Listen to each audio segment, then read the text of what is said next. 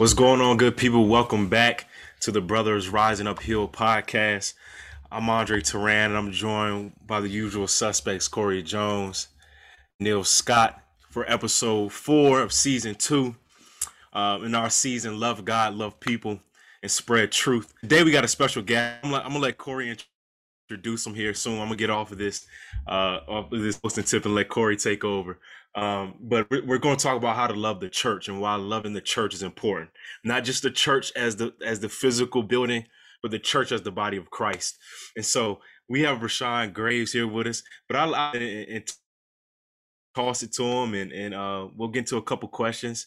But again, this is the Brothers Rising Up podcast, where we talk male Christian manhood, where faith intersects with culture. So forgive me for stumbling over the words, and without further ado, Corey, introduce him to our guest. Yeah, so I'm so excited. As Andre said, we have my good friend. I call him my good friend, Rayshawn Graves. I met Rayshawn a couple years ago at a church in Richmond, Virginia.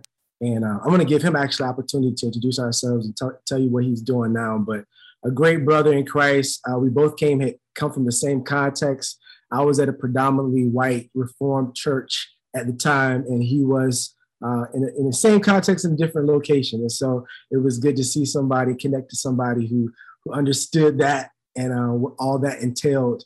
And so we got connected, and we keep in contact through social media.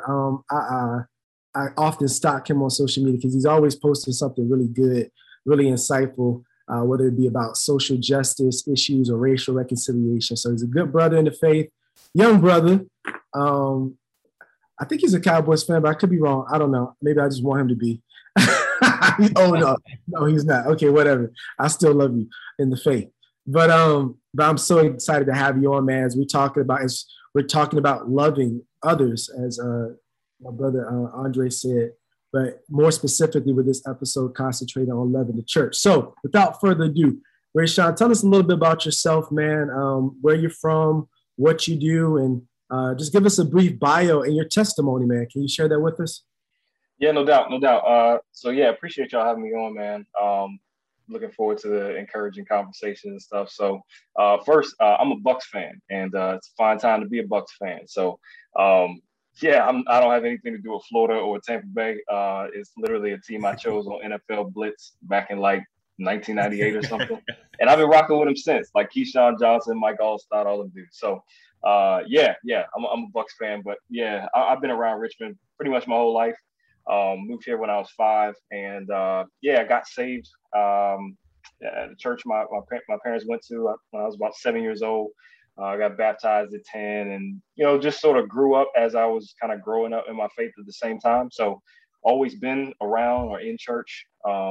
Ministry was not something that was initially on my radar. I was not thinking about what that looked like for my life until I was about a senior in high school, and then I just kind of engaged it for a little bit, and then just kind of ran away from the idea. Right around college. Wow. So I went to Liberty for a semester and then came back to VCU and then finished at Liberty. But it was during that time where just sort of had another encounter with the Lord about what I wanted to do with my life as far as ministry was concerned. So from there, it's kind of jumped into serving in my church and started doing seminary classes and finished with that. Got married to my wife of 13 years this year, and we've got 2 kids. My son's, yeah, thanks, man.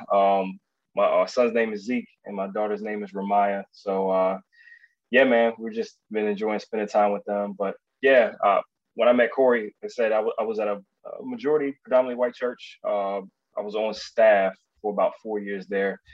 It was a church plant when we first went there, and so we were really intrigued by the idea of just being a part of a church plant and thinking about what that looked like for our lives. And so it was great. It was a great experience. They provided a whole bunch of opportunity. And from that, I just kind of knew I wanted to go into pastoral ministry. So after serving there on staff for about 4 years, 3 years ago, I ended up becoming the pastor of a church that's literally right across the street from my house. And it's been great. Yeah, it's still it's a little bit more multi-ethnic, but it's majority white congregation, Southern Baptist, and I've been there for about 3 years, and it's been good. I mean, God's been really good. We've been really focused on trying to change and figure out who we are, in the presence that we want to be in the community. And we talk about, I mean, part of this conversation, the church, what it means to love the church, what it means to be the church. And like everyone, I'm sure, 2020 has got us all thinking about what it means to be the church. And so, we've been thinking through that a lot as well. So that's a little bit about me. And thank you guys. I'm gonna take the first question. So, first question is, what do you do in your church? And you already told us, but like, what gave you an indication that God wanted you to pastor? Like, you talked about, man, I want a seminary, I want to pursue that, and I think it's in the area of, becoming a pastor. Like, what was God impressing upon your heart that you wanted to pursue that particular role? Yeah, man, a love for people ultimately. Really caring about people and what is at the deepest core of people. That was something that really always intrigued me. And so as I grew and just, I'm the type of person where people would just kind of open up, share their stories, and I would really care about helping them and thinking through what it means to be them, and then point them to the Lord, ultimately point them to Jesus, and for hope, for peace, not trying to fix people, but really to come alongside of people and love them. And so that to me was an initial draw, and I just wasn't sure what that looked like.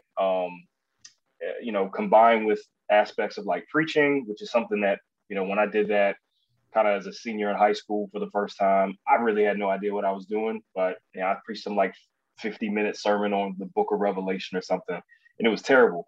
But I felt like I was like, I've never had the feeling of I want to do something for the rest of my life and I could do this forever. And so from that, like I said, I kind of engaged it and thought about what it might look like, and then just kind of got away from it and wanted to do some other things. But it came back, and it came back with a force and with a hunger. And from there, I just couldn't get away with it. Wanted to help people and love people. Just kind of be like a soul doctor aspect of it, but then really proclaim God's truth in the gospel. Those are the two things that really drew me into that call, you know what I mean? And there were other confirming things, but like those were the main things that did it. That's a powerful testimony, and I'm sure all of us can attest. I just want to say this is a blessing too. All of us, you say you went to seminary, and so the rest of us, we're in seminary right now. So it's like we got a powerful thing going on right here. This is beautiful. So I'm excited you shared that. But you just made some great points as it relates to love, and I think in this journey when you're walking in the Lord, and it talks a lot about his first commandment and what he calls us to do. And then the second one being just as important, right? To love your fellow man, your brothers and sisters. So I would like to know, in terms of love, like, why does it matter, right? Why is love important? How would you define love, since your journey and from hearing you, that led you into this life of pastoring and really caring, And so how would you define it? Why does it matter in the church? Yeah, man. So it made, and this wasn't the way it always was. So a lot of this was just like fumbling through ministry and really trying to get my bearings and figure out like, why do we do this? Like, what does it mean to love people? Especially when you're caring about the spiritual aspect of who they are. I don't know, it rung home pretty significantly for me. And I forget who said it. Probably a bunch of people have said it, but it was literally taking the love of God that he displayed to us in Jesus, a really gentle love, a restoring kind of love, a patient love, a gracious love, that just went all out. I mean, it's his way to go all out. It's not that he went out of his way. Like, it is his way to go all out in this kind of demonstration. And it's taking that love that happens vertically between us and God, and then turning it on its side and really extending that towards each other. And so for me, that's kind of how I define it, and thinking about at least kind of a standard or a measure that is not, by loving people, it's not, within my own personal capacity, which isn't much, you know what I mean, like everybody else. it's really by the measure, kind of that inexhaustible measure of God's love that he displayed towards us. So yeah, that's how I define it. It's like, what does it mean for me to take the love of God that he's shown towards me and display it to other people? What does that look like and on a practical level, knowing that, we're not going to do it perfectly, but what does it mean to sort of embody that in life?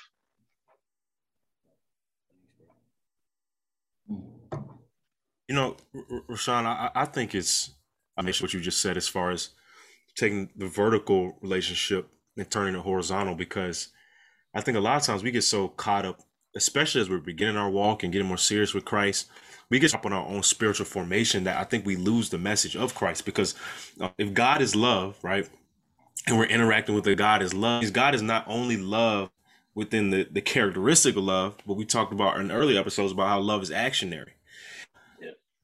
The relationship, the love and the experience and intimacy we've built with him, only for us to be able to, give it out horizontally and giving to others. And I think that's something I'm learning myself, that for so long, like I've just focused on, okay, well, how can I do this to get closer to him? But, and a lot of times I noticed that, my relationship in that way is kind of works based to a certain degree, because it's like, okay, how can I get closer to him so I can look better, so I can try to improve my own standing?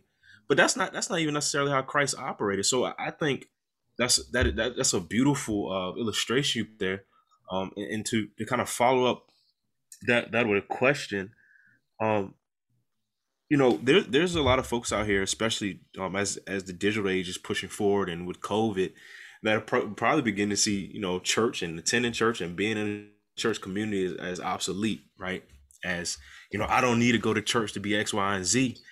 But as a pastor and as somebody that's trying to love somebody on every level, which is a characteristic of Christ, church, or I'm talking about the community of it, necessary. Why is it a necessity? Yeah, bro, that's a great question, man.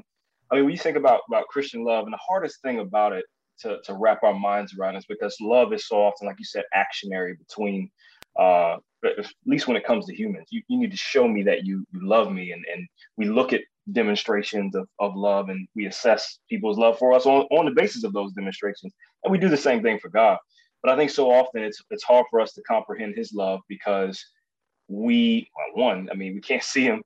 We can see his works and the good things that he does for us, but it's hard for us to just be loved. We feel like we're constantly trying to earn God's love, or we feel like we got to do things to score points to earn his love or to show love. And so it's really hard in that sense to feel like to just be loved at times. You know what I mean? But also the aspect of love is that, again, you're not going to know that you're loved if you're not around people, or if you're not around, not putting yourself in a place where you can be loved, or to demonstrate love. You know what I mean? So with that, I think that's where the importance of the church comes in, because it's a community that, again, it's not just a group of people called together to love each other in a human sense, you know what I'm saying, with our human capacity. But it really is us, a group of people who are called to love each other based on the vertical love that we receive from God and extend that towards each other. And so if you, and the former pastor said this, if you, he who grows alone grows weird. And that sticks with me all the time. But like, it's the same thing with love. Like, if you are not in a position to be around other people, to be loved and to demonstrate love, then as a Christian, Jesus loves you. You'll enter into eternal life, no doubt, but you might be growing in a weird way to get there. You know what I mean? Like, so to be amongst the church and to be loved and to give love is the best way for Christian growth to happen. You know what I mean? I think it's the way that Jesus intends for Christian growth to happen. And it's difficult, it's messy, it's hard, it's frustrating. But at the same time, it's like, this is what he does by coming into the world and loving really difficult people. Mm-hmm. And he calls us to do the same thing and to be loved, even in our difficultness, our messed upness. So, yeah. Yeah, I was going to speak to that. That's powerful, Rayshawn, because I'm just thinking about my experience when I when I went astray away from the church. I grew up in the church, all my life, but as I, in my way of trying to live life, I kind of fell into some hard places, and I got away from the church. But I knew the importance of the church, but until I finally decided that, I need to go and really not just attend church, but I need to be actively involved in the service of church. Because when I decided to make that transition, it's so amazing that the Spirit of the Lord within me was guiding me into ministry in a way where he was surrounding me with people that could fill me up to keep me there. Like it was filling my spirit with what I needed, because I find that I was being comforted. I find that I was being nurtured. I find that all of those things that were so essential that I wasn't receiving from the world when I was out there doing my thing, and so much weight was on me, God put me in a place. That's why church is so important, because it puts you in community of other believers that cares about your walk with the Lord, right? And they want to see you develop and grow in that light. And so I think a lot of times when we attend church and we just sit out and listen to the pastor, but yet we don't take the proper steps or utilize the tools and the resources available within the church that will help us in discipleship, that will help us in all of those things that are key, right, to remaining. Because this is the thing that I learned too, is that it's not only that God wants to graciously give us love and support us and strengthen us, but he needs us to stay. He needs us to stay where we are so he can begin the building process. It reminds me back in Jeremiah when he was trying to get the people to stay. And he was like, well, if you stay in this land, I promise to rebuild you. But if you go astray, if you go back to Egypt, what's coming for you will come for you. And then you will be, you will be reminded that when I spoke with you, when you were here in this land, I said, you stay in this promised land, I got you. But sometimes when people go and they allow others to get in their ear, and I'm gonna relate this to church now, when you have so many opinions around the bride of Christ, right? They take it and make it about the people versus making it about God, making it about Christ. And that should drive your want to remain in that place, because God is doing the work, not the people necessarily. I just wrote this in my notes the other day. I said, yeah, I went through a discipleship process, but at the end of the day, when we're led to that place, it's the Spirit of the Lord that disciples us in the end, because it keeps us in that place and it continues to grow us in maturity and development. So that just made me think about, as you're speaking of the importance of church and being around people, why it's so powerful if you really just stay put and allow God to do his work. And Neil, beautiful thing about that is it's easy. Like when we talk about the action of love, when you're in an environment like the person beside you is easy. Mm-hmm. Because in the sacrificial nature of love, you're about to sacrifice for this person in your efforts to either help, to disciple, to supplement, to support, whatever that looks like. That very same thing for you whenever you're at a place of a low or in need. Mm-hmm. Like when I was just living in Louisville and just recently moved back to Virginia Beach. I love Virginia. Grew up here, family here, everything here. And I was a journalist at the time, and so I was pinging all around the nation, going everywhere, a bunch of different places. I lived in 4 cities in 3 years, and it was Louisville, because my community, the church I was in, the people that surrounded me were so full of love and just so willing to sacrifice and do different things for me, that when I left, it felt like it really felt like I had to tear something away to go to the next place. But what I was tearing away was just what God was using just to sustain me, and that is beautiful, man. Right. Mm-hmm. Powerful, Drake. Yeah, seriously, powerful. This is a fruitful conversation. I got a question for you, Sean, to kind of go with it. You kind of answered that, what I was going to ask you about. Why does God call us to love? You talked about God wants us to grow. God wants to mature in our faith, and that's why he wants us to love the church, because he loves the church. And so we should love what God loves, hate what God hates. And so if he gave his own son, how much more should we want to have that same sacrificial type of love as well? But in the context, you talked about pastoring like a multi-ethnic church. And in today's climate, with the race issues, with the debate over wearing a mask, not wearing a mask, tell me, how do you practically like lead your church in that and telling them how to love each other? Yeah, man. I mean, that's still a work in progress. I mean, I'm sure all the books will come out, 30, 40 years from now about what all that looked like and pastoring through a pandemic. But no, man, I've been struck by Philippians 2 and how it talks about in Christ likeness, putting the interests of others before our own interests. And man, that's powerful because I mean, that's what we're often motivated by as people, our own interests. And we're saying that, to be a follower of Jesus is to be transformed in such a sense, because you can't do that naturally. You know what I'm saying? You're going to look out for your own interests naturally, just by nature. That's how we're wired. But to be considerate, to put someone else's interests above your own, that is a fruit of transformation. Like that's a fruit of the gospel. You know what I mean? And so for us, it's literally been trying to help people to say, let's get out of our own experiences. Let's get out of our own shoes and ways of looking at things. And let's consider the other person. You know what I mean? And that could mean just listening. I mean, that's a lot of what I was really encouraging people to do, especially during the conversations about race last year, is listening, hearing the stories of other people, thinking about the particular implications of what that means for them. And not being so quick to try to give answers or try to put out solutions or even try to, I mean, that's one of the things, try to fix people. But to just see like, hey, this is what it means to consider someone else's interests. And even, I mean, amidst COVID, that's been another thing. It's like not to think about how we're interpreting or processing things, because that's what we're all doing, but to think about our neighbors and to not even think of them necessarily as, I mean, because this argument got put out there a while, seeing people as weaker brothers or weaker sisters. And it's like, it really doesn't have anything to do with it, who's weaker or who's stronger. It has to do with, this is my neighbor. And as a follower of Jesus, I'm called to put their interests above my own. I'm not, this doesn't have to be a pity thing, or I'm just going to be more compassionate or sympathetic to you. It's literally saying, I'm going to choose to value you and see you as important, if not more important than myself. Because this is literally what Jesus does. He takes the form of a servant. He washes disciples' feet, and he's exalted to the highest place in all creation.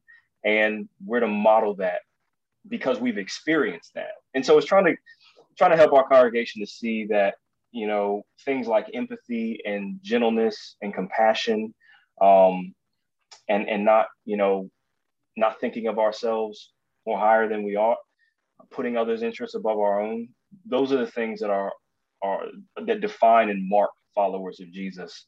And we're not going to always get it right, but if we're thinking from that posture and from that position, we're going to go a lot further than we are if we're prioritizing what we want and our agendas and what we think is the best way, and our preferences and things like that. So that's a little bit of how we're trying to do stuff. But again, it's a process with this whole this whole pandemic and the times that we're in now. That's powerful. You actually, I feel like you were just talking all through Romans 12:2, and what you were talking about. And I just want to read just the first part. Yeah. It says, and so, dear brothers and sisters, I plead with you to give your bodies to God because all he has done for you.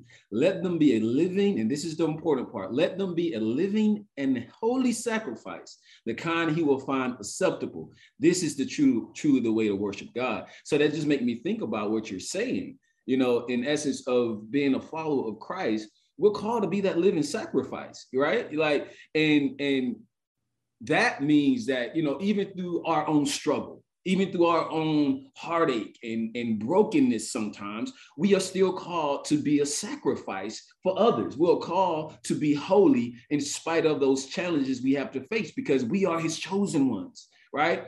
That's what we experience, right? And so that just made me think about that. But I want to ask, in terms of giving that love or being that living sacrifice, it gets hard at times. And like you just said, it's things are a work in progress. We're always in this ever-changing world. We are called to please a never-ending God, and who's always there to showcase his unfailing love for us. And so how do we give that same unfailing love to our brothers and sisters, right? It's very hard.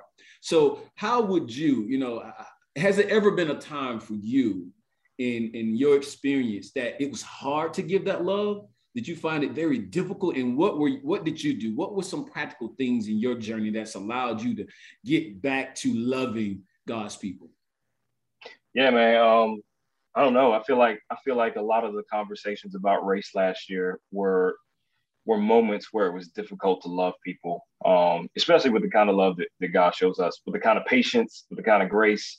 Yeah, I mean, I know I bombed in several ways in loving people and like just not getting it right and being real frustrated and wanting to, like Proverbs says, the fool gives full vent to his spirit. Like there were times I did, and I wanted to just give a full vent, and just blasting people or whatever. And so yeah, one of the ways, I mean, I think it points back to something that you said even earlier, Neil, of that sticking around in the midst of, in the church kind of setting, because you recognize that God is doing the work on and in people. Mm-hmm. That's one of the things, the most beautiful things about Christianity is that, it's not as much up to us to fix each other, to change each other, to achieve the promises of God. Like God is actually actively doing all of these things, mm-hmm. and he's doing millions of things when we can only see like 2 or 3. You know what I mean? Like he's at work, and so that relieves the burden off of us to try to change each other or to try to get people to conform to whatever my expectations are of them, or to even break through in people's minds and hearts with, things like the race conversation. However much persuasiveness or data or compelling arguments, all that stuff, like it's great to have those things, you know what I mean? But like the real reason any of us is saved is because God, the Holy Spirit, worked in our hearts and did a supernatural deadness to likeness thing. Mm-hmm. And that's him. He can only he can do that. You know what I mean? And it's good that we have all the things that we have as resources and stuff, but really the only way any of us is changing, or the only way anyone ever changes, is through the power of the Spirit. And sometimes, what we say in the church that I pastor is that sometimes that looks like a waterfall, like it's just a rushing river. And sometimes it's a drip from a faucet. It's just a continual drip. It's a slow process. And we don't have control over that process for others. So for me, man, I think about how God is working to change me and how slow that is at times, even currently. And I try to extend that to others. And it's not easy. You know what I mean? It's difficult. It's messy. But if I can rely on the fact that God is changing my fellow brother and sister in the same way that he's changing and transforming me, then I can rest in that. And I'm hoping they can rest in that when it comes to me and my difficulty. You know what I mean? And so that's been one way that I've found helpful, and to rely on in that moment, if God is the only one who can truly change folks, to rely on prayer, like to really pray for people, and to ask for prayer myself, because again, there's power in that. Not in that my words can do anything, but that, I'm asking God to do what I can't, you know what I mean? To make the change happen that I can't make happen, in my own life and even in the hearts and lives of others. So, prayer, and then just thinking about, again, God's love demonstrated towards me has been really helpful, and just maintaining and hanging in there with the difficult times. So. That's powerful, man. I'm gonna ask you this last question, and then after you answer it, if you can give us, like, if you're cool with it, how people can connect with you through your social media or whatnot, if you have any questions or anything. Drop the name of your church too. If you want to, if anybody in the area you want to see Pastor Graves, you know what I'm saying, like, and then go to his house after it because he lives right across the street. Let him rest a little bit, eat some. So hurt is real, right? We've been talking about it. This question kind of goes along with what you just answered for Neil. But hurt is real. Like, people have been hurt in church. Last year we talked about the race issues. That's just, some people have been hurt over that. Some people have been hurt, whatever. We can name it. How would you encourage somebody who right now is like on the fence, or really hurting because the church, this thing that we're called to love, they're Christian, but they're really struggling because they've really been hurt? How would you encourage that person? Yeah. I would definitely encourage them to know that Jesus sees that. The Bible often talks about the picture of we're his sheep, John chapter 10, and he goes after the one and leaves the 99. So seriously, like Jesus would, if you're that hurt person, Jesus would leave the 99 others who may have pushed you out the sheepfold to go get you, to bring you back into the sheepfold, and believe he is looking out for you in the midst of that. So it's like, yeah, it's difficult. I mean, it means a whole bunch of things for people who've experienced church hurt. I mean, sometimes it means questioning faith and people who are deconstructing stuff. Sometimes it means going to another church. Sometimes it means confrontation with problems that are in a current church. Like it means a whole host of things. But I think behind it all, I think if we can see Jesus and see the kind of love that he demonstrates towards us, if we can see his patience and his grace, if we can see his intentionality in going after us, even when we are hurt and wounded, I think it'll make our time in trying to be grafted into a church, however imperfect it is, we can have more realistic expectations that Jesus is actually doing work in this imperfect congregation. And this is his method by which he is growing and changing Christians. And again, it's not easy. None of us are going to want to stick around at times, but he's committed to this. Like he's committed. It's his bride, like the ultimate expression of faithfulness and commitment. Like he's committed to the local expressions and the global expressions of his body. And I think, if we see Jesus, if we can see Jesus clearly in the midst of church hurt and woundedness, and abuse and all kind of stuff, then I think it'll help us to not, jump off the boat or to just stray and find ourselves lost. But we can know we have a true shepherd who's really going to look out for us and look out for us in the midst of other imperfect sheep, So, yeah. That's awesome, man. I wish we had more time because we could talk. We gotta have you another time. You could be one of our guests. Hey, no doubt. But Rayshawn, let us know what church do you pastor, man, and how can people connect with you? Yeah, so I pastor West End Baptist Church in Richmond, Virginia. Our address, you can find it on the website, but we're currently going through like a building transition. So it may not be the same as it was last week. So, but you can follow me on Twitter at Rayshawn Graves 1. You can follow me on Instagram, Rayshawn Graves 1. Facebook, Rayshawn Graves. I'm usually on all those platforms, or only those platforms, because it seems like there are a bunch of other platforms as well. But those are the main three I'm on. Twitter, Instagram, and Facebook, Rayshawn Graves or Rayshawn Graves 1. And holla at me. Awesome. Thank you so much, man. I'll say again, thank you for joining us. And thank our viewers and our listeners for joining us today on how to love the church. And this is very encouraging. And tune into the next episode, guys. Thank you so much, Rayshawn. Thank y'all, man. Appreciate you, man.